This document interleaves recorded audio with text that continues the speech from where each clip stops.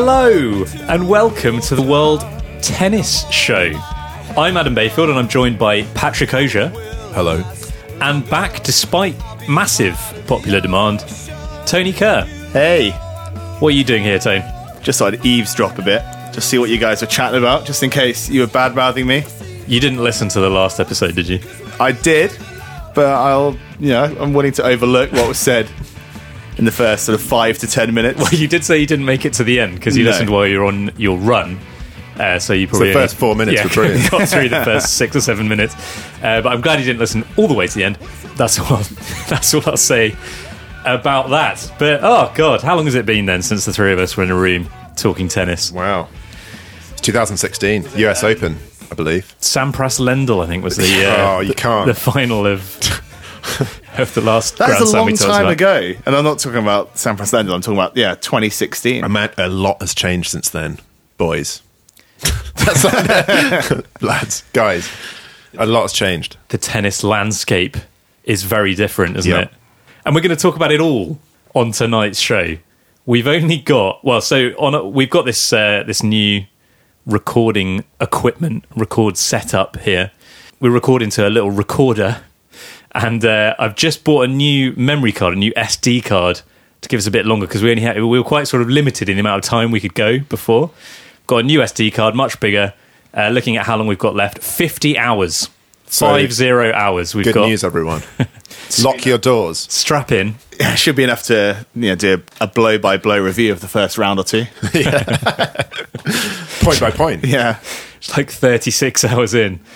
We move on to the fourth round. Well, yeah, what we're talking about, of course, is the Australian Open, which came to an end at the weekend with a couple of really good finals, I thought. Both the men's and the women's final were very enjoyable. I thought we could start by talking about the women's final. Yeah. Halep Wozniacki. Yeah. Would you say that it was the best women's final for quite some time? It was certainly a great contest. There's a tendency to, as we've discussed before, think that the most recent thing to happen is the best. Right, yeah. I mean, it was a very good final. Exceptional.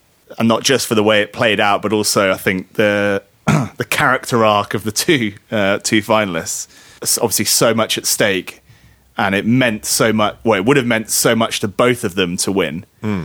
Obviously, as it would any Grand Slam winner, but particularly those two.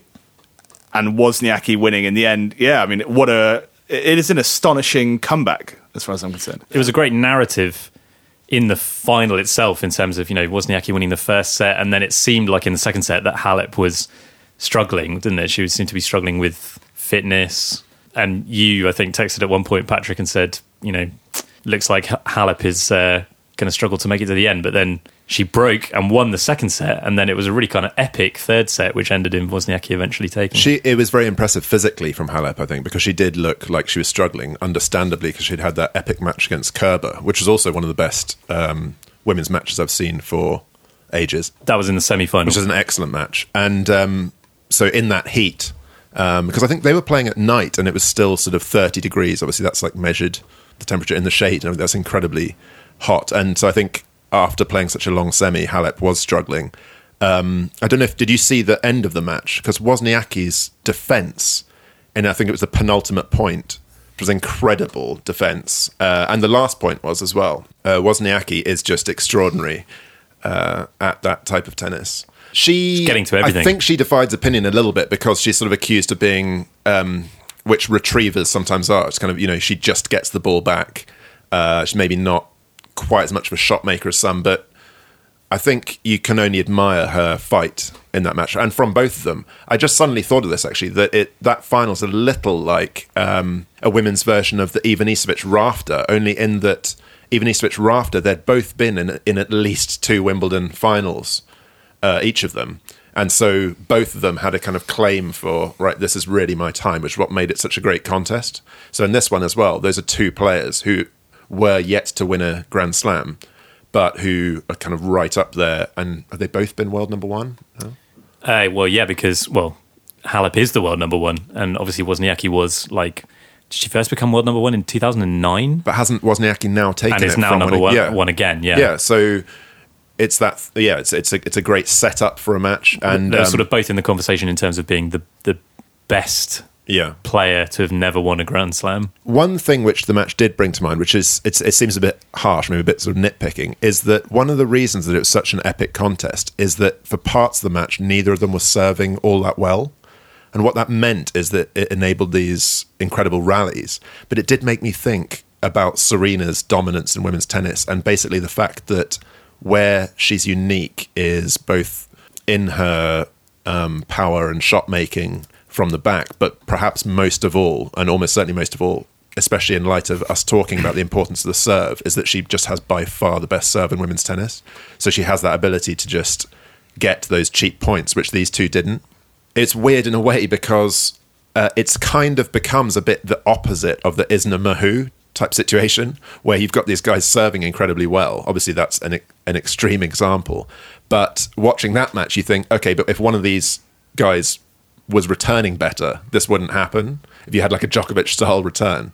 And it made me think of, like years ago, something Sampras said, as he was irritated with people complaining about how tennis had become because we're such powerful servers that, it's just about the serve, it's one or two shots. And Sampras said... This was like in the 90s. Yeah, and Sampras said... basically, he had played Ivanisevic in the final of Wimbledon, and the average rally length had been kind of a shot or two shots. And fair enough, it wasn't a great match. But there was criticism about the way tennis had become. And Sampras's point was that he didn't think it's that exciting if there are matches where people are just constantly getting broken as well, where the serve isn't an asset. So I don't know what you think about that. What maybe there's like a sort of perfect level where... A sweet spot. Yeah, where you get a kind of couple of breaks. Yeah, I mean, I think there is an element of comparison with cricket, isn't there? Which is something we talk about. Here we go. Little plug. God. But, in terms of... I'll be back in a few minutes. I think it's probably true of any sport in terms of, in cricket, bat and ball, attack and defence, you don't want the serve to dominate, and you don't want the serve to be so feeble that it's not a weapon. It's not, there's no advantage to serving because, exactly. If it's just break. Patrick's so annoyed he just slammed down his mug. Well, it becomes a nonsensical sport like squash when the serve loses its potency. No comment. But I think the serve should hold an advantage, for the spectator, so that when a break does happen, it's meaningful. And also, there is something to be said for a crucial moment. That big ace coming out, isn't there? Do you remember? The final of the Aussie last year, Fed Nadal. In that last game, Federer 5-3. I think Nadal passed him first point, but then he came up with a couple of big aces, and the crowd are going mad. So aces in that moment, that's brilliant. In that situation, aces do become really exciting. And Ivanisevic was incredible for that as well, wasn't he? When he would just sort of pluck out a second serve ace in a crucial moment. Or if you're like love 40 down and you just go bang, bang, bang. I mean, this is something we've talked about before, but the thing of like the mental fortitude that is required. Obviously, there are so many sports, football being one example, where you are just kind of operating in this like flow state. It's like being in the zone, isn't it? Where you're just reacting to things. You don't have that much time to think about anything until you get to something like a penalty shootout, where great footballers can suddenly completely lose the plot. Well, in tennis, in the rally, you are just reacting to things. But when you're serving, you've got a lot of time to think about it. And the thought of being love 40 down and it's maybe 3 championship points or something, and being able to pull out 3 aces in that situation is pretty impressive. Reminds me of someone I mentioned from time to time, Matt Letizier. So in a team sport, perhaps the most individual element in all of football is a penalty shootout, or when someone has a penalty. Letizier pretty much unrivaled in the old penalty moments, and said that he loved that moment where it was just all down to him. And maybe that thing of loving that tension, the importance of that point is what sort of separates some great players. Not something I thrive on. Yeah, the pressure. Yeah, responsibility. Yeah, certainly not on a sports field. But I mean, hugely pleased for Wozniacki. I think in terms of her career trajectory, having lost 2 Slam finals before, there was that time. Going back, I guess, 5 or 6 years when she was world number 1 if you were the first listening, time around? Tane, if you'd been listening to the conversation, I would have told you I did tell you that she first became world number one in 2009. So it's There 9 we go. years ago. 9 years. Wow, exactly. And You sound so surprised. I literally said it minutes ago. hearing it for the first time. That's the first I've heard of it as Yeah, well. I I think I should have just mentioned blank it out earlier. a bit sometimes. I zone out when you're talking. But yeah, okay, 2009. So what is that? 9 years ago. 12 years ago. No, that, you know, and the way her career has played out since then, and you know, falling away almost entirely, not figuring, you know, at the business end at all of tournament or of slams at least. Yeah, for her to get back to that, and you know, all the demons that must have been going through her mind in the final, probably maybe having thought she wasn't going to get back to that stage again. I mean, obviously, you know, she was coming into the tournament after a great couple of months, an amazing end to last season. So, and second seed. So it wasn't a surprise necessarily that she got to the final. But I think impressive resolve and strength of character to see it out in the end in a hugely competitive final against someone who is also desperately trying to win a slam. That's what made it a great contest, and Halep had a fantastic tournament as well. And also, as we mentioned last time, the fact that it is incredible that Wozniacki was 5-1 down in the final set in her third round, to the illegitimate daughter of Boba Fett, Yana Fett. But just one point to make here before we go on. I've looked it up. It was actually 2010 that she became world. well, so I mean, why are we? Not only did you say the wrong thing, you said it twice. I know, and made a real big point of it. Yeah, embarrassing. I do understand why you tune out when I'm talking. Just on that issue of the pressure that she would have felt, it's a little like the Murray's situation a few years back when there was all this thing, you know, will he ever get a slam?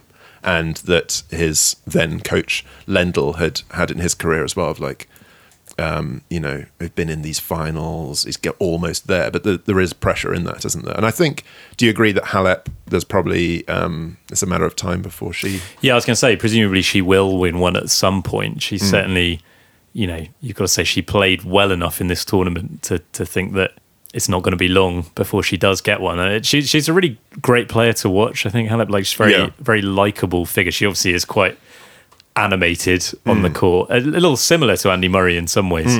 You having brought up that Murray comparison, she's a little similar to him on court as well in her demeanour and her antics. But yeah, I think she's a great player to watch. And although I was really pleased for Wozniacki, I was also a bit sad for Halep because I think she deserved it as well. Yeah. Shame that someone had to lose. Yeah, tennis was the winner. And I don't mean Sangren. Tennis Sangren was the winner of Come on to that in a minute. Yeah, open up a whole kettle of fish there. The other point about the women's final I wanted to make is that it's also quite cool, regardless of what you think of Wozniacki's game style. It's cool that, as I was saying last time, that tennis is a sport where there's a lot of different ways to play the game. So this idea, like Serena, albeit she wins a lot, she doesn't win at everything, and it's cool to see some variety.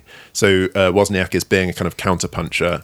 I wanted to mention my new favourite female player, Shea Su Wei, who basically, I think it's incredible that I watched the highlights of Shea Su Wei against Muguruza, and I think Su Wei won it 6-4, 6-4, and it was amazing to watch because Muguruza was hitting powerful shots. She was, you know, her sort of grunting was getting louder and louder. She was playing that kind of just all-out attacking tennis, and Shea Su Wei was just like outthinking her and just using timing and kind of guile to move her around the court, and just proved that you know you can find other ways to play the game. It reminded me a bit of someone like Fabrice Santoro, who's known for how strangely he'd play, and I think that's really cool to see. Taking a leaf out of Bayfield's book, Unorthodox, just intelligent tennis. Yeah, interesting style. And she knows all about that. She played a load of many times. She played loads of like drop shots, great touch. She's been the world number one doubles player, so she's got like great volleys. And then obviously she beat Radwanska and very, very narrowly lost to Kerber, and possibly should have won that. And Kerber had said after the match that she was just like she couldn't believe the stuff that her opponent was coming out with.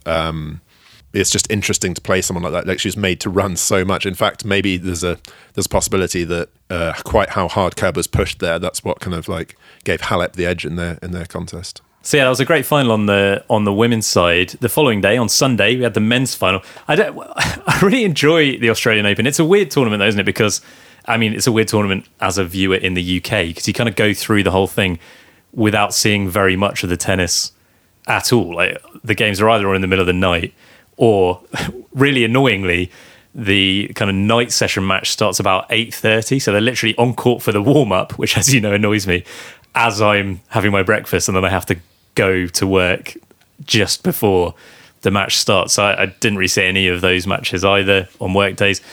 So it's a bit funny, you don't see a lot of tennis, but then finals weekend is actually really great. And I always love, that Sunday morning men's final, dressing gown on. It's a very enjoyable sort of annual tradition at the Bayfield household anyway. Yeah, for sure. And it does beat waking up because I watched a couple of the matches that I was particularly keen on seeing, one of the Chung matches, and I think I kind of got an hour's sleep or something, woke up at 2:30 to watch it. Like, watched that, I kind of fell asleep on the sofa then for an hour, and then watched like an 8 a.m. one or a 7 a.m. match. It's tough. But so did you think the Fed-Cilic match was a good match? Well, that was going to be my question to you. So why don't we both put that question to Tone? I mean, as far as sort of 5-setter goes, 5-set matches go, I don't think it wasn't a classic, but yeah, enjoyable enough. I mean, it was the shame that it sort of ran away from Cilic in quite the way it did at the end. In the final set. Yeah, 6-1. And yeah, I mean, it was decent, but I think obviously very hugely memorable for the winner and what it meant and the story of that. So it's not an unforgettable final, but it wasn't a sort of classic for me. It is cool though that Cilic put up such a good contest for much of it, bearing in mind how tragic in a way it was. Really quite tough to watch some of the Wimbledon final because he awful. He had that issue with severe blisters, which also we'll come on to that with Chung's match. But it was also, watching it, it was partly mental, wasn't it? The Wimbledon final. It was kind of a case of the moment getting to him and the yips. Overawed by the occasion. So. And that was tough to watch. So Cilic was incredible for parts of this final, and arguably should have broken Federer at the start of that fifth. Yeah, he certainly had his opportunities. It was a bit of a weird match in a way because, as you say, Tone, I think it's probably not one for the ages. But it still ended up being a 5-setter where the momentum changed, just sort of went back and forth, didn't it? And it was a weird one because for me anyway, I really felt as though Federer was in control the whole way through. Like, Federer was brilliant in the first set and it seemed like he was just in charge. But then suddenly he was breakpoint down in the final set. And I was like, hang on a minute, he might actually lose. I didn't think until then, I was like, at no point did I think he was going to lose. But then suddenly he could have done. You know that thing, though, watching, if for a Federer fan watching, when he's playing someone like Cilic, and the same with Berdych, is that thing of when he does go a breakdown, especially in like a final set, that the way those guys play is so dangerous that's what does make it still quite exciting, because you just think, like, I remember thinking that with the Nadal match, you win a set against Berdych, and Nadal being a set up, whatever, against a lot of players, you think, right, game over. But Cilic plays such sort of kind of, bang, bang, quick point tennis that he can quickly get back into a match. It was interesting after the tournament that Federer had said that for some reason that before the Berdych match, he really felt that he was going to lose. I don't know if you saw that, just from how well Berdych had been playing. And also I think he just sort of couldn't really believe that he could do it all again this year. But I think it's that thing of when players like that click on their day, well, you get a situation like the Cilic-Federer match in the US Open that time, and Cilic's whole run there where he just blew everyone away. And he is a deserved, so he moved to world number 3 after this tournament, and he deserves it because, I mean, he's now been in 3 Grand Slam finals, and he's won a Grand Slam, and he's been in 2 of the last 3 Grand Slam finals. Very likable guy as well, I think. Yeah, hugely. And I think overall it was an enjoyable men's tournament and some really good stories, which we're going to talk about in a bit more detail. But before we do that, should we just mention the other player in the final as well, though? Roger Federer, he won, didn't he? He won his 20th Grand Slam, number 20. Great stat that was floating around that I spotted long before any of the commentators noticed it, I think. But this was the 200th Grand Slam in the Open era. And obviously Federer, having won 20, Roger Federer has 10% of all Grand Slam titles. Pretty impressive. That is pretty amazing. And that's since, 1968? So when we last did a tennis show all together, it was 2016. Do you remember that? Well, I listened your mind back back? just to a few minutes of that, and we should actually replay it. But Here we go. there's a clip where Tone is talking about, it's hard to see. Well, you both are, and I'm just disagreeing. But it's hard to look beyond Djokovic Murray for the foreseeable, and it was. And it's amazing what's happened, because there was that thing of, barring some extraordinary circumstances, it's hard to see Djokovic not, overtaking Federer's slam record. And you think now, well, what's weird is that it's not one thing which has led to Djokovic's decline. There have been seemingly personal issues, and then also injuries. Yeah, I mean, I'm not sure, like a lack of belief. I actually have a bit of a theory, which is probably not that likely, but I do think Djokovic sometimes might struggle a bit by the fact that he's perhaps not as popular as he could be. And he sees Federer and the way that, like we mentioned last time, the US Open crowd, they're all for Federer. And Djokovic thinks, right, well, I've won like 4 slams in a row. I never do anything really wrong in my interviews or in my behavior. Like, why aren't I more kind of appreciated? I don't know. Do you think there's a possibility there? Yeah, Like, lost maybe. a bit of love for the game, like through... Sort of feels a bit Yeah. rejected. Possibly. I mean, David Law was saying that the final on Sunday felt like a Davis Cup crowd, and that's pretty much what it is, isn't it, for Federer, kind of whenever he plays. And wherever. Yeah, and playing, wherever. Yeah, exactly. Playing in Wimbledon, he, at one point, the year that he beat Murray, the support was 50-50 at best for Murray. And that's incredible, isn't it? I think for Djokovic as well, it was a case of he achieved the thing that he was trying to achieve, which in winning the French Open, that career Grand Slam. He maybe lost a little bit of motivation after The same that. way that Murray did once Murray had won Wimbledon. Do you remember he actually had a bit of a decline for a while? But I think with Djokovic, what's interesting is that we've talked before about his relentless professionalism and how he looks for 1% increases in his game, and he's looked at everything to do with diet and to do with different unusual training strategies. And there has been some quite odd stuff. There's this guy who became part of his coaching team there was a lot of talk about him basically being a kind of guru.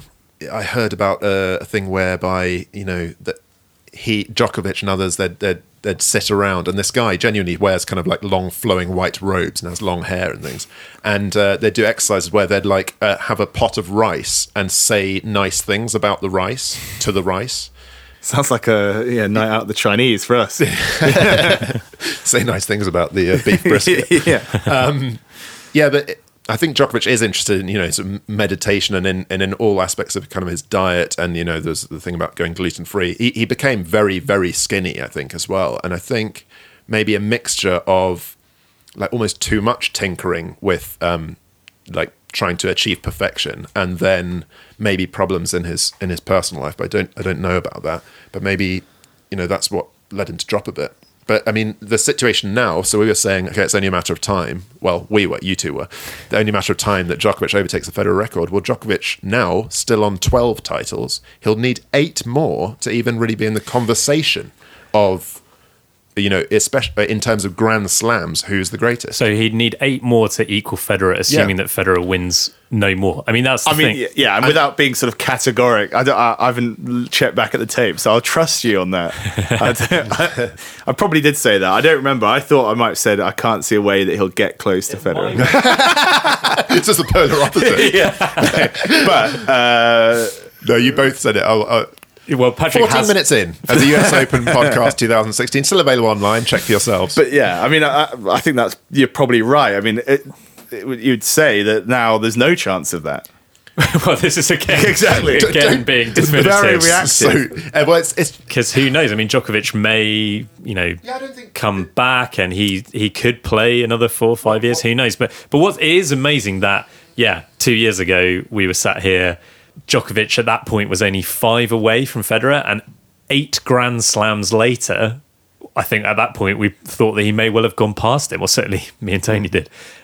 So we thought that maybe by now he might have even gone beyond Federer. And not only has he not won a single one more, Federer's won 3 more. So he's actually 3 further away than he was when we last talked about it. The other point there is that in Djokovic's case, if he won 8 more and equaled Federer's total, you'd still have the fact that Federer has had 302 weeks or whatever it is at world number 1.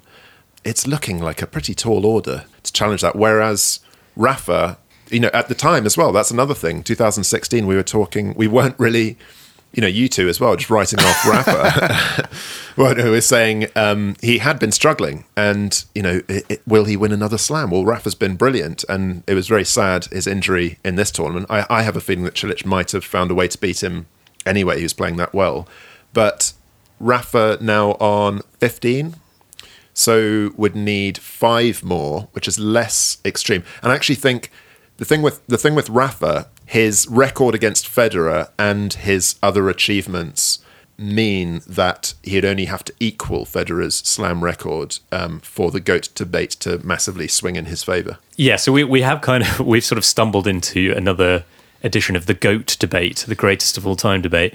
The complexion of that debate has changed again since Mightily. the last time we talked about this, which is basically every World Tennis Show, and we may as well rename the podcast the GOAT debate. The thing is it did last year as well. Do you remember Federer beating Nadal in that crucial match? And in some ways, it's one of the best matches they've ever played. At last year's Australian Open. Yeah.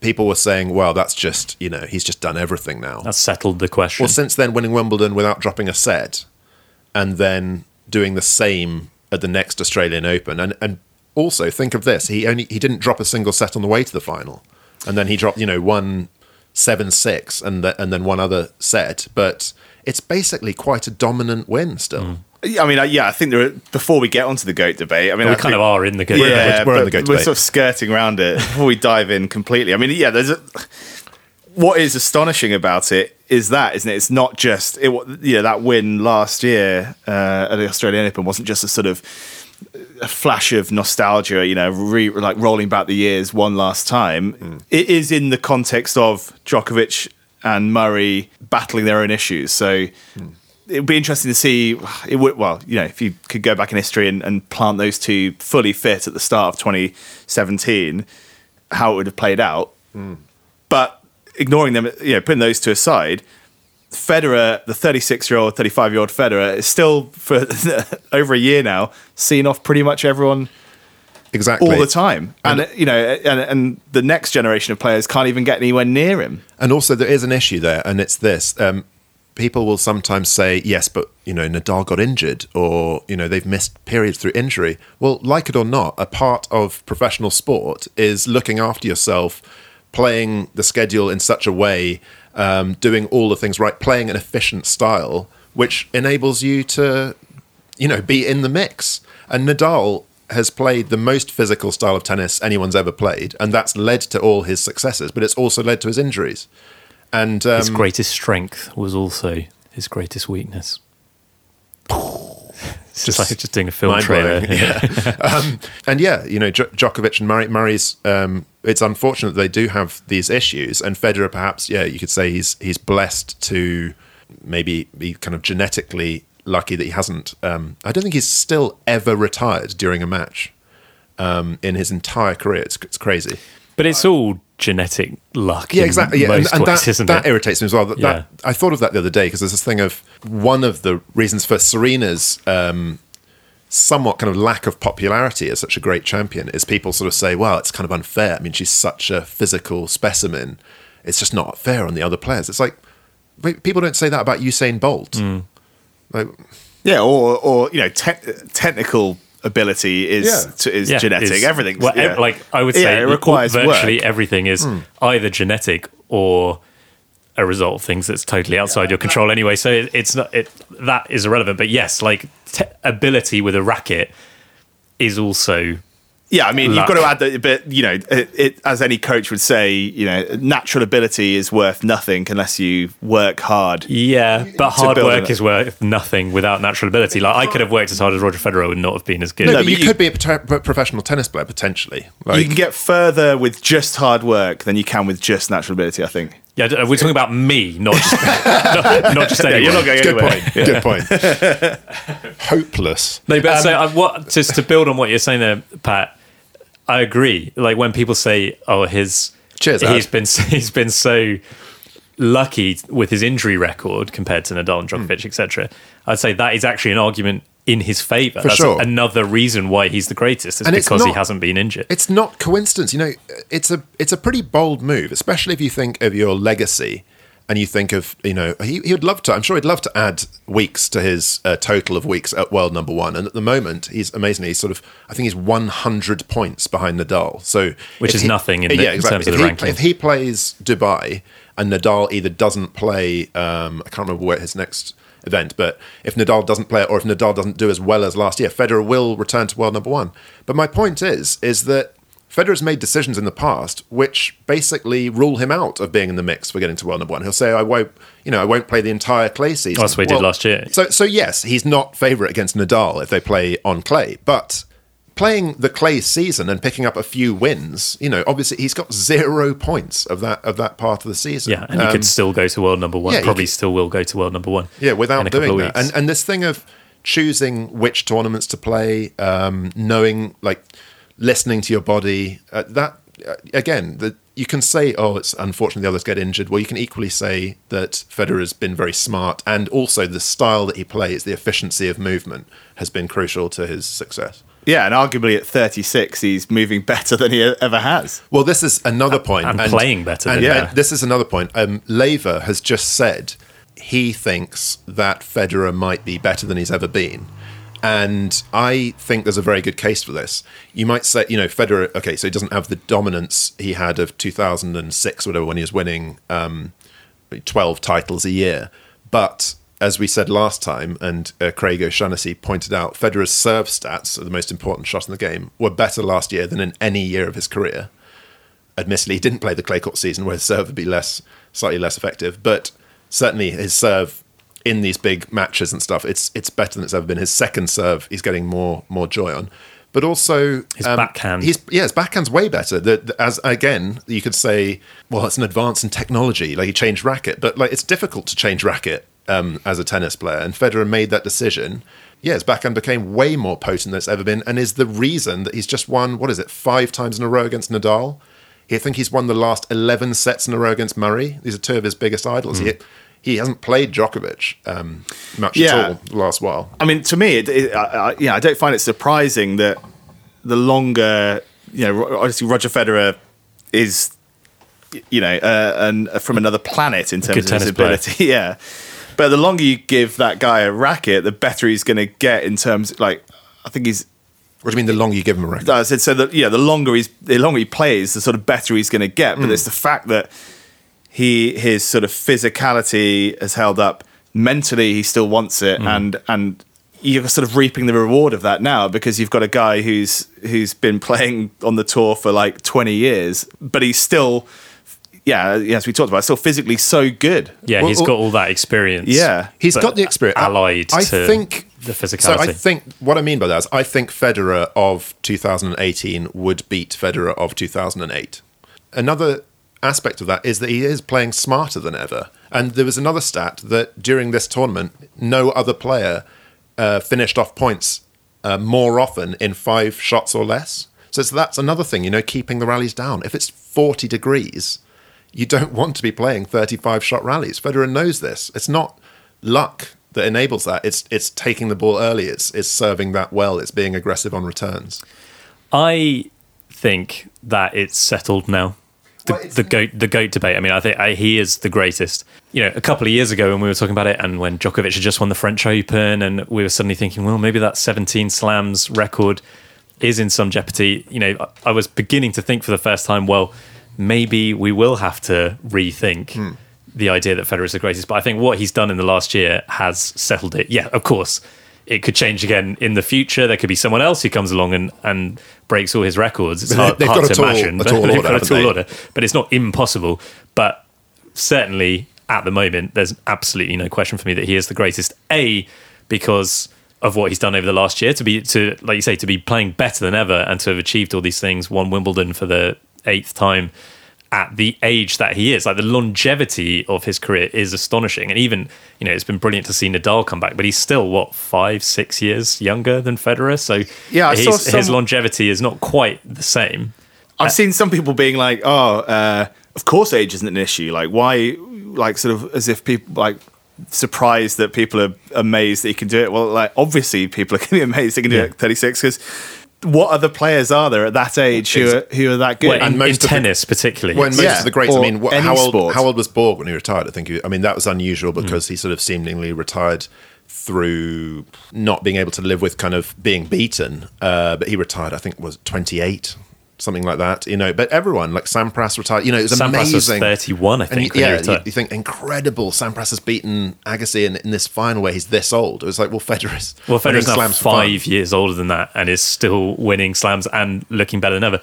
So for that reason, I'd say it's settled. But also, like, I think leaving aside the kind of statistical arguments, and I think even if you just do it purely on a statistical basis, he still comes out on top. I mean, obviously, because he has literally got the most slams of anyone. So, but even if you get into the sort of, even if you dive into the mechanics of the statistical argument, and people would say, "Oh, what about the head-to-head and etc. etc." You can have that conversation. I still think Federer comes out on top. But leaving that aside, no other tennis player has come anywhere near to giving as much pleasure, as much joy to me and to people all around the world. He's so great to watch. Like, there's just no, both in terms of like the artistry of his game, but also the that thing of how sort of inspiring he is to watch what he's doing at the age of 36. There's just no way that Djokovic, for all that he's a brilliant player and I really like him, or Nadal, for all that he's a brilliant player and I really like him, or Sampras, for all that he was a brilliant player, there's no way that you can compare, I don't think. A few years ago, I think it was about 2013, 2014, there were a number of pundits and journalists, and this irritated me at the time, and we talked about it. One of them was Charlie Eccleshare, I think, for The Telegraph, and there's a guy called Harry Wall. Just naming names. Name and shame. This is like calling out Mark Kermode for his horrendous Star Wars review. But these players, these commentators, these pundits. For the listeners at home, Patrick just did air quotes there. These commentators. These so-called, experts. Fake news. They're morons, though, because but genuinely, you're going to reel back on that. Then. No, not at all. So not only did they say, Federer will never win another slam, that's fine. David Knight said that, and he's lost. David Knight said that in like 2008. Yeah. And what does he owe us? He owes us a trip to Africa, because that's what he was willing to bet. Well, it kept being double or quits, and it started with a meal, and it's now a trip to Africa. Yeah, for 3 of us. So Dave will. We'll call you up on that. But so these people said not only will Federer never win a slam, okay, so that's one thing, but there were these articles saying this is why Federer must retire in order to protect his legacy and this sort of thing. And I thought, who the hell do they think they are? Like saying that someone should retire, and they think if Federer had retired in 2012, what we've missed out on in terms of the moments in tennis that he's given us since. Someone at the time, at about that time, said it'll be interesting because what might happen is that Federer actually changes his game, becomes more aggressive, and has to adopt this sort of super aggressive style, keeps points shorter, and actually sort of go from strength to strength. Actually, that was me. No, it was me saying that. Yeah. So you can listen to the old podcast and find that. That was definitely me.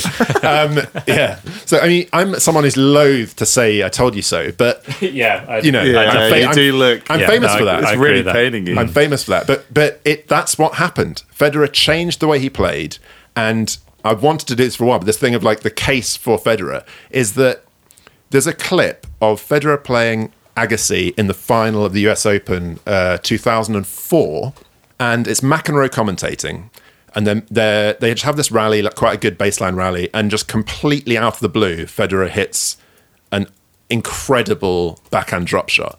McEnroe's comment was, that's why you look at a guy like this and you say to yourself, this could be the greatest player who's ever played. The reason I mention that now is because that was 2004. Federer had won 3 slams. So McEnroe at the time was already saying this could be the greatest player who's ever played. You know, McEnroe has won more slams than that. Loads of players had won more slams. Sampras had won 14. But McEnroe saw something in Federer's game. And the reason, perhaps above all, that I'd say that Federer is the greatest of all time is he's combined the kind of genius of, you know, like I mentioned before, like a Letizier or, you know, my favourite rugby players like Fijian, Rupeni Thautau, just unbelievable talent, or you could say Marcelo Rios. He's combined that with the sort of longevity, professionalism, and all the statistics, which have meant 14 years later, they were still talking about moments like that. There was a moment in this match where Federer hit a drop shot completely out of the blue, and the commentators are kind of, you know, just saying, I know, we've never seen anything like this. So that combination of the way he plays the game and now just all the stats on his side, I think there's a pretty tough case for Federer being the best. It was the half volleys for me in this final that were there's really one in like particular getting me that out, was really- getting you me were out of my purring. seat. There was one where it's just like no one hits that shot. I mean, maybe Kyrgios actually is a kind of one of the only players that sort of go for something so outrageous, kind of half volley running backwards flick.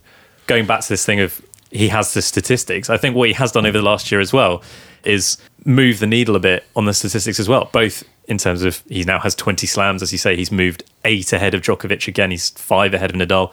But also, you know, one of the big things that people would bring up against him was his head-to-head record against Nadal, which was like it was mark horrific. I against think him it was for sure. 23-11 at one point. But yeah, like Federer's won the last 5. So there's an argument that sort of he's worked out how to beat someone who was unbeatable to him. But it's not just that, it's that it was 23-11, now it's 23-16. But Federer is now ahead off of clay. So Nadal's way ahead on clay. But on the other 2 services, Federer leads Nadal. And obviously, you can't take clay out of the equation altogether. Obviously, like it counts as much as the other services, except that there are so few tournaments on grass. How many times have they played on grass? Twice? Yeah. Whereas they've played on clay 3 times, and Federer's won 2. Federer's won 2 and Nadal won once. And that's the and other there's thing. no tournaments on grass. If there were as many, if they'd played on grass as many times as they played on clay, Federer would probably be ahead on the head. Absolutely. And you look at the Masters Series titles, I think Nadal or Djokovic, you know, he's the leader of all Masters Series, but 22 of Nadal's 30, whatever it is, are on clay.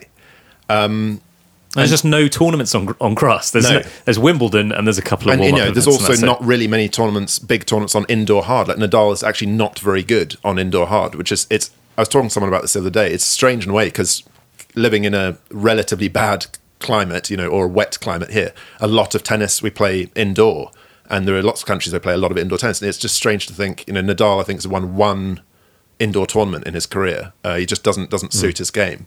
New balls indoor. Frightening. Watch out on the balcony. Yeah, exactly. Literally, they don't land. Yeah. But let's It's amazing, isn't it? Like the fact that they change the tennis balls. Is it every 6 games? New balls, please. How often do we change tennis balls to? Like Once every 6 years. Yeah. It's like, so when you get down to about 2 balls, you're like, we should been get chewed by the dog enough. But Just as you said, Tone, comically bad with new tennis balls. Yeah. just on that, we've talked about this before, but the thing of it's not just stats. You know, you said about in cricket as well, like you can't, you know, there might be someone who has the best numbers, but if they weren't that exciting or whatever. There are different. Patrick bringing up the cricket show now, too. Yeah. Well, not the cricket show. It's good to, I don't know what that is. You but- said it. Well, no, we said it now. well, you're definitely going to edit me out laying into the cricket show. But I'm it's going to not. edit it so it sounds like you're. Yeah, it's really badly. Like Cassette it's boy. a great show. I love the World Cricket Show. It's not just stats like that lead to greatness. They're one of the aspects. And like you said a minute ago, there's never been a player, I don't think, who's as, you know, not everyone likes Federer, but certainly a lot of people do. And I think he's probably the most popular player of all time. There was that funny poll a few years ago, which is like who the most trusted, admired, respected people on earth are. Federer was number 2 behind Nelson Mandela. So it's like you're doing well when you've won your sportsmanship thing like 12 years. You know, all of these things come together, and I think something which is quite crucial, like who has the longest highlight reel?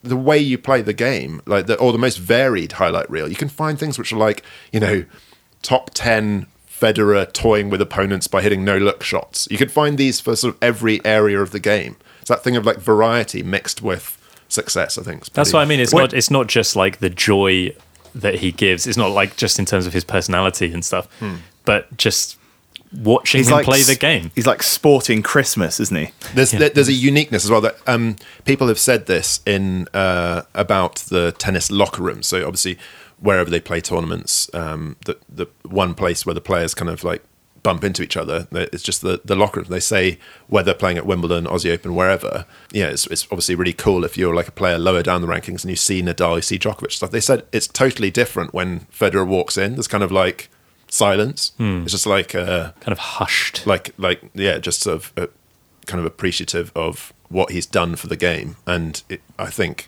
it's not just that he's the best player. He's one of the great sportsmen that there's ever been. I think the way exactly this astonishing one-way traffic in terms of crowd support towards him, and the way he's talked about, the way he handles it, it's just more praise really. But like the way he handles it is exceptional.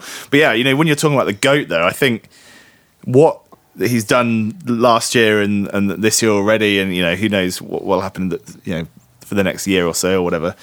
He's moving way up, if not, coming out on top in terms of the GOAT sports person of all time. Yeah. I agree. What about the GOAT human?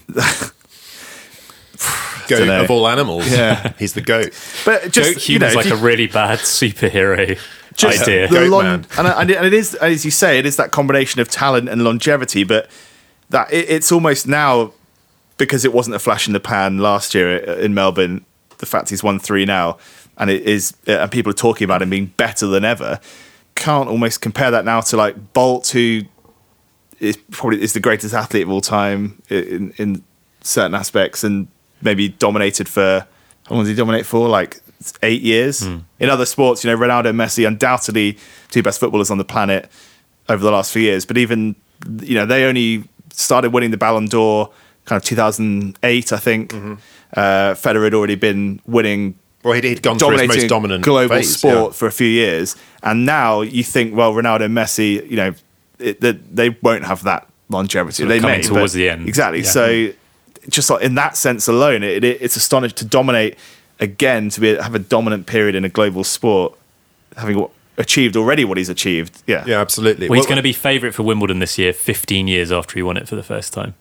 Yeah, it's madness, and 17 years after beating Sampras, who was the previous best ever player on grass. And you think of, they mentioned that he's not, he doesn't have the slam record in all of tennis, in that Margaret Court, Serena and Steffi Graf have more. But you think, an example like that, Margaret Court, it was a different sport back then. More of the tournaments were played on grass. Quite a lot of players didn't travel to all the tournaments. The draws were smaller, all this sort of thing. But not just that, and this is sort of opening up a whole different area, but you might have seen that Margaret Court's been quite heavily criticised for her stance on gay marriage and all sorts of stuff. Right, and that's the other side of it, is that quite apart from all the stuff, like Federer seems to do everything pretty well, like outside of, there aren't any scandals. There's not a Tiger Woods downfall. And we have mentioned this before, but it's kind of intriguing to think like what would bring him down. Like, what is he hiding? Yeah, it's not probably not a drugs thing, but what if he turns out to be like a neo-Nazi or like a, I don't know. I think I might title this episode Roger Federer, What Is He Hiding? It's got like a dungeon in his We'll house. probably find out he's been dining with Tennis Sangren for every night at the tournament. Federer, best friends with Trump. We should probably move this along, I think. So we've talked about that for ages. So just in terms of some of the other things that came out of this men's draw, Kyle Edmund in the semi-finals. That was a pretty remarkable run, wasn't it? It was a remarkable run. Unexpected. That he did quite so well. Beating Dimitrov is a brilliant. Dimitrov's become quite an interesting one because he's so sort of up and down. It's like question about Kyle Edmund. 30 seconds later, I feel like we're going to talk. There's not enough to say about Kyle Edmund though. Like Kyle. Okay, so Kyle Edmund's good, and I think we're safe. I think I'm relatively safe in saying we'll be seeing a lot more of him, but we will be seeing some more of him. and the reason I bring this up is because something which is quite funny is that when I dipped into the last podcast we did before last week's one, which was 2016. This will make you laugh, right? We were mentioning it was for the French Open 2016, and the commentators had said Murray's epic match against Matthias Borg. We'll be seeing a lot more of him. We said we'd be seeing more of Borg. Yeah, no, everyone did. All the pundits were just like, I mean, remember the name, because we will be seeing a lot more of him in Slam finals. Yeah. It's just like, no one's heard of him since. So I struggled to find him on the internet. So he's doing his own podcast now. Yeah, and no disrespect to him as well, because he's a great tennis player. I think he's sort of 170 in the world now. He's a great podcaster as well. Don't always do the thing of we'll be seeing a lot more of him, but Kyle Edmund is, he deserves the ranking he has. What is he now? After he was 40? He's up to 26. Is he? Well, something like that. So Let's have a look. I'll have a look. I've got access to check it. This is your job, Tony, is to look things up. He's in the mix. Yeah, he's up to 26. I don't want another repeat of the Wozniacki fiasco. Yeah, 2009, 2010. But I mean that's awesome, and and I think it played into his favour that Murray wasn't there. Obviously all the limelight was on him from a sort of British standpoint, and that was cool, and he lived up to that. And again, it's no flash in the pan. His is a game that's been building steadily for the last year or two. He's got an absolutely enormous forehand. He does, one of the biggest in the game. Is it the biggest in the game? This was amazing that they did something about which player had the most sort of rotations on the ball, as in like who hits the most spin. I think the top three, it was always for many years, it was Nadal who hit more. There was sort of, they call it like more action on the ball, like who generates most spin. And then I think Jack Sock overtook that because he's got this kind of incredibly whippy forehand as well. And I think last year, Kyle Edmund was actually the player who had like the most sort of spinny forehand, because that's like a big part of it. That's a huge weapon. It's really good to watch as well. Like we all love a big forehand. It reminded me of the Del Potro forehand a bit, just in terms of like the hammer. Yeah, Del Potro's one is so magnificent because it's so flat. So it's a bit different in that sense. But just any big forehand that you can bring out in big moments, it means it's great to watch. And it is. I know all about that as well. But I think Edmund. He's only 23. Edmund. There aren't many players in and around that age bracket floating around the top sort of 30. Obviously, Kyrgios. Chung. Zverev, Chung now into the top 30. So I think that's exciting, and if he can again build on this and be in and around, he's going to have it's going to be a phenomenal Wimbledon for him, and I think he's going to get obviously so much support. It's quite cool as well to have another British player. Like we sort of got used to this idea that there's like you're only allowed to have one. And then it was Henman for a decade, and now it's been Murray for a decade. But actually, you look at somewhere like France, where they have 8, 10, 12 guys who could feasibly get to the fourth round or beyond. Although, this is a big question, but what would you rather, as a British tennis fan, would you rather have depth of players who are around sort of maybe could break into the top 10, or would you rather have one guy like Murray who's winning slams? Question. I'd rather have Murray, particularly over the last few years, than France. France has produced a lot of players, but none of them have really been. That's an interesting one. There, because as you say, I think France for a while had the most players in the top 100 and top 150 and that sort of thing. Let's name them all. We've got 50 hours here. But Simon. Songa. Monfils. Benetton. Mannarino. Okay, well, we'll stop there. But certainly in France, this is definitely true. They are absolutely crying out for a Grand Slam winner, like nationally, and they have been. Well, Noah was the last. Yeah, I was going to say, was he the last one? Yannick Noah. And was that the 80s? So they've now won the Davis Cup, which is one of their big things, but it's not as big as winning a Slam. I think that's how they regard it, and so that thing of having one champion, maybe that is even bigger. But in terms I like that Tone was like, that's ages ago. Like before Murray, it was 75 years or something. God, they're bad. It's like, and they've all had all these players like finals. Yeah, but it's surprising when you consider how many top 10 players France has produced that they haven't had a slam winner in that time. It's funny, that thing as well of if you think of Carl Edmund, the thing in sport of being like the second person to do something. You know, it's like Bradley Wiggins wins the Tour de France. Like, oh my God, biggest thing ever. It's like Chris Froome does it. It's like, no, it's also good. Yeah, Chris Froome does it 4 times. So like if Edmund wins Wimbledon next year, it's like, yeah, it's great. It's good. It's several years since a British person won Wimbledon. Do you think, Noah, 83, do you think it'll be 40 years in 2023, in 5 years' time? Good maths. Wow. To think on my feet here, do you think France will have had a Grand Slam champion by then? Yeah, I mean... There's not really... Is there any kind of... In terms of like that next gen crop of players, there isn't a French guy in there, is there?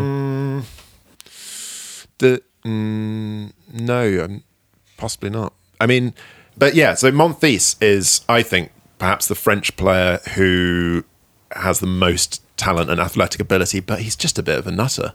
He's great. He's great value. I think most of the players consider him like the funniest player on tour, and in some ways sort of most spectacular. But he's not.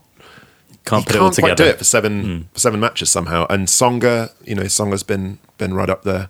Well, he got to slam final, didn't he, Tsonga? Yeah, I think he's a possibility. But you're still struggling getting past the big four. Just very quickly on the point of the big four.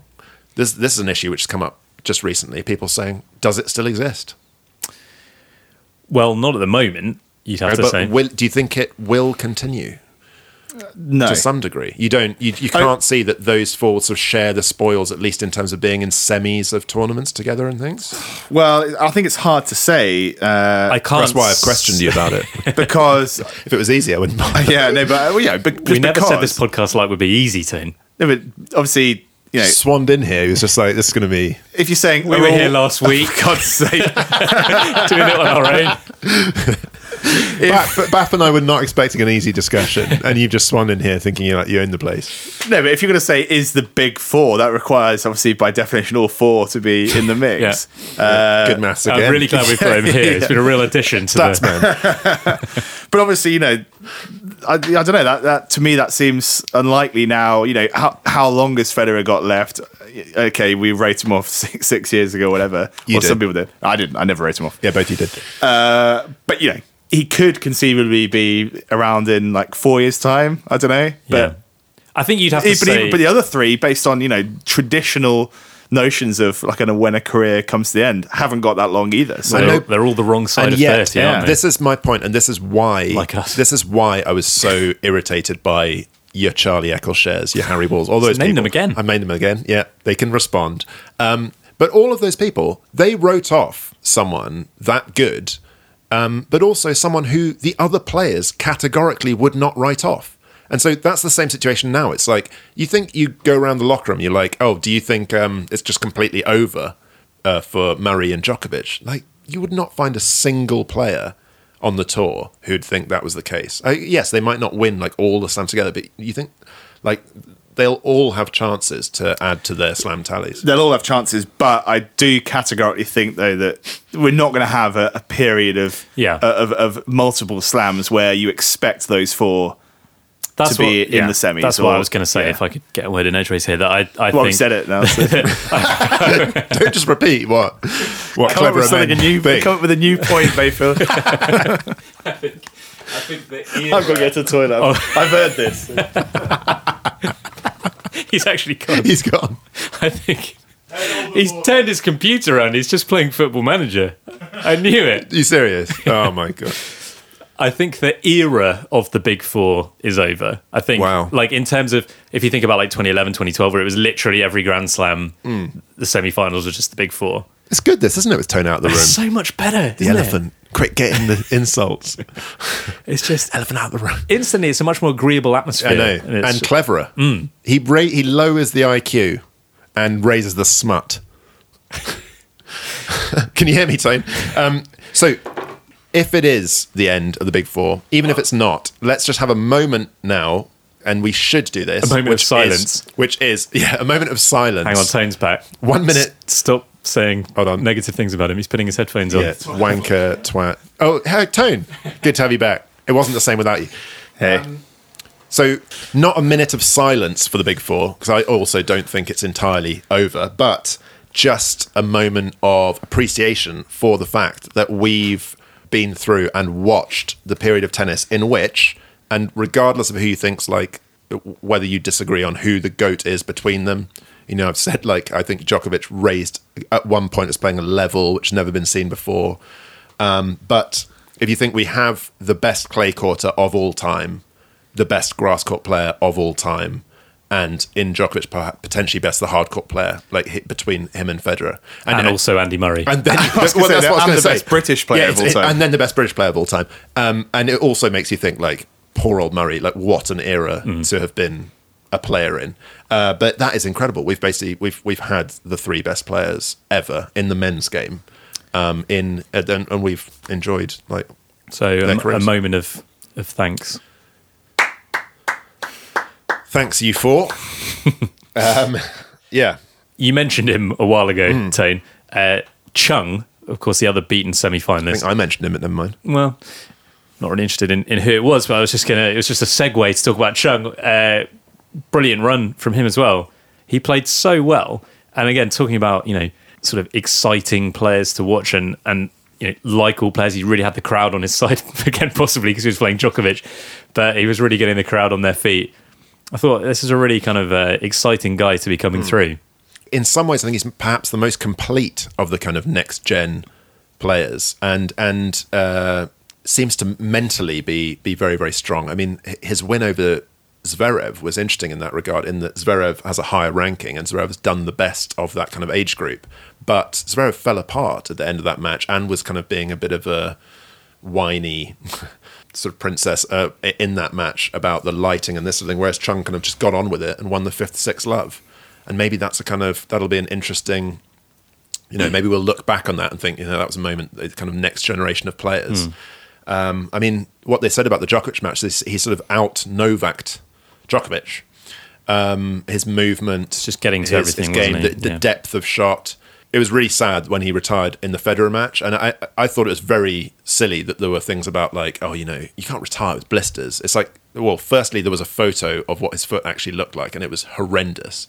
But also, like, if blisters get that bad and you can't move, and your movement's the biggest part of your game, and you're playing Federer, it's not worth being out there, is it? And like, I mean, he doesn't have a very big serve. I'd say out of the possible things which will hold him back, that'll be the one. It's tough to do that well in tennis if you know the most important shot of the game, you've got a bit of a weakness there. But I mean, isn't that amazing? Like, you beat Djokovic in straight sets when you don't have, like, a particularly good serve. That's how good he is. There's a phenomenal run, and I'm sure we'll be seeing a lot more of him. Yeah, remember the name. And building on what we were talking about last time, Patrick, back to Tony breaking things over there, it was really a lot better last week, wasn't it? But what we were smoother. What we were saying about you know, the kind of Asian shift in tennis. Sorry. And stop breaking everything. Like a bull in a china shop. The kind of Asian shift in tennis, and this is something that I wanted to talk about. And I know we are coming towards the end here, but just quickly, because it is relevant to this tournament. I wondered, and I'd be interested to know what both of you think about this. Do you think that the 4 Grand Slams will always be in the same 4 countries? Is it the case that because of the tradition, you know, and the history, that the Grand Slams have to be in those 4 countries in perpetuity? Or could you envisage a situation where either, you know, they make an active decision to take one of the Grand Slams somewhere else, or that another tournament comes along that eventually becomes bigger and overtakes one of them, maybe even a 5th Slam? I'm thinking maybe if there is this kind of Asian shift going on, if tennis does become really popular in China, could some kind of Chinese Open eventually, you know, would the tennis authorities come to see that as commercially so lucrative that having a Grand Slam in China would actually be really important for the game? And if so, you know, the reason I mention it now is because presumably the Australian Open would be the one that would be most vulnerable to a change.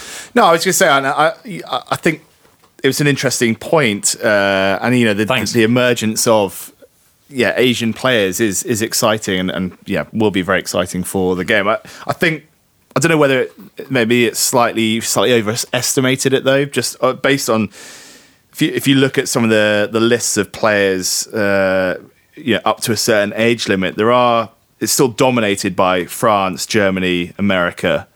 I don't know if it's just about like the players coming through, like that is one side of it for sure, but also just the growth of tournaments. Yeah. There's a tournament now in Wuhan, there's a tournament in Shenzhen. It's there's loads of tournaments happening in China. No, I think longer term it will. Yeah, sorry.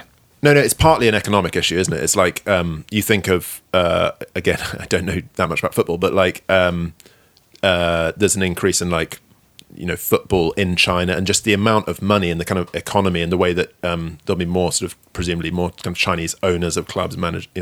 There will be a shift there, and that certainly that's happened with Asia, with rugby and other things in Japan. Yeah. Did you finish your point, Tony? No, I was going to say. All I was going to say is, perhaps we're seeing maybe the very sort of bud of it. That it will take a little bit longer, certainly on the playing side, to follow through. Yeah, well, I think you're right for sure, and certainly regarding China. Who's right, Tony? Yes. So, in terms of China, we touched on this last time on the pod, but it's like there aren't many Chinese male players in the top level. There are more female players, and with Li Na winning Grand Slams, that it just sort of exploded in the country, the sport. And just to give you a couple of like stats about that, when Li Na won the French Open, so when she won her first Grand Slam, 116 million people in China tuned in to watch it, which was more than for like than for the Super Bowl, and I can't remember what the other one was, but like some other vast sporting event combined. I mean, that's the market you're dealing with. And what I'd also mention is that snooker wasn't a big thing in China at all. They had one champion, and like virtually overnight, it became the biggest market in the world. That's what can happen. So that maybe there's this point that yes, it'll take a while for there to be that many players, but arguably it could just take one to change it.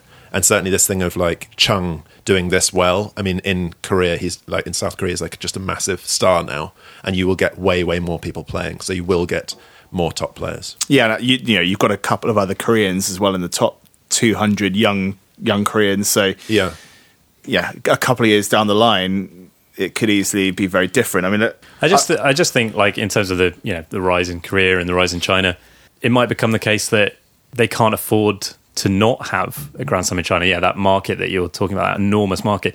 Australia, the population is 20 million, and then it's that thing China, of it's 1.3 billion. Like, there's just no comparison. If it becomes really popular in China, the only issue with it is that it's that thing of that. Historically, as was the case with America, historically tennis was so Australia and America dominated. Like so many of the legends of the game, but it's Laver not and Emerson really anymore. Were Australian, and that's what's interesting. Like, how long would it take, whatever, for people to sort of accept that maybe that is changing, or that that has changed? You could maybe imagine it as an Asian slam or an Asia Pacific slam. I think Asia Pacific is a thought, and it's in Australia one year, then somewhere in Asia the next. I don't know. It's tricky, but it's just like the tennis calendar is so jammed. I don't think you can add a fifth. So if it did become the case in 20, 30 years that they wanted to have one of the four main tournaments in China, and they have talked about this before, it would probably be the Australian that would have to go. They've said that they've have talked about this and said that it's the Australian is the possible one which would change. You can't see. I mean, it's not going to move from Wimbledon, I don't think, or either of the other two. And money is obviously very important, and as you say, the other three, they're always going to have the money which is going to talk, and also the history there. I think any young player from any country is going to want, whether that's now or in 50 years, they're still going to want to be a part of that. And, we've talked about Federer at length. He will be everyone's tennis idol for years, or, certainly in terms of his career, how many people growing up have watched him and will want to go and try and replicate what he's done at Wimbledon, at the US Open. Well, I think we're pretty much at the end here then. Thanks, guys. Another enjoyable one. Some interesting points, particularly the ones that I made. Less so, I think. We'll be back at some point. Well, let's commit to it. French Open. Oh yeah, we'll definitely be back for the French Well, we'll Open. definitely be back for the French Open, if not before, because it'll be interesting to see what happens with the Fed Nadal head-to-head, and who's going to get world number one, and also see if the young guns can do anything about it. These are such firm commitments, and if you know anything about us guys, so when we commit to doing a podcast, We might well not do it for 2 years. it could happen. All right, cheers, guys. Fast. Thanks for coming. Bye-bye. You heard it here first. Cherry. You heard what if? this whole episode. You heard it. Well, just make up your own minds Yeah. what you heard, but you did hear it here first. Whatever you heard it here first. Bye-bye for now.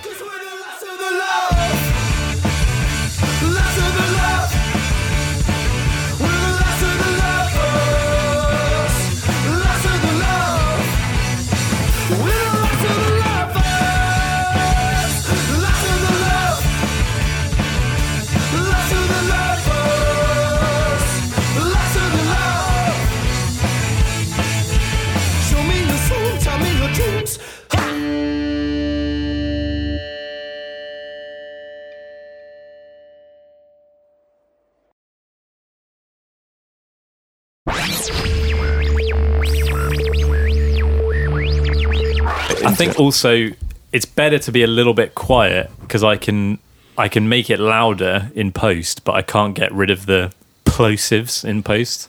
I'm not really known for my plosives. Oh shit! No, I do have strong plosives. You do don't I? have plosives, yeah. Yeah, you are. That's why I was. I noticed. That's what we all call you. Yeah, Plosive Pat. I'm known as a explosive tennis player. And a plosive podcaster. Right, I'm going to start going if that's all right with you lads. Yeah, get on with it. Okay. We've only Oh got. my god! Listen to that. That's really loud. That's a good sound effect though. No. Wow. It's quite That's how we that's should like a start it. mastermind bong. Get rid of the right turn Go. left song. We should just have that at the start. Hello. Okay. Right. I'll get going then. Yeah, imagine the music playing now. Can I sing along to it?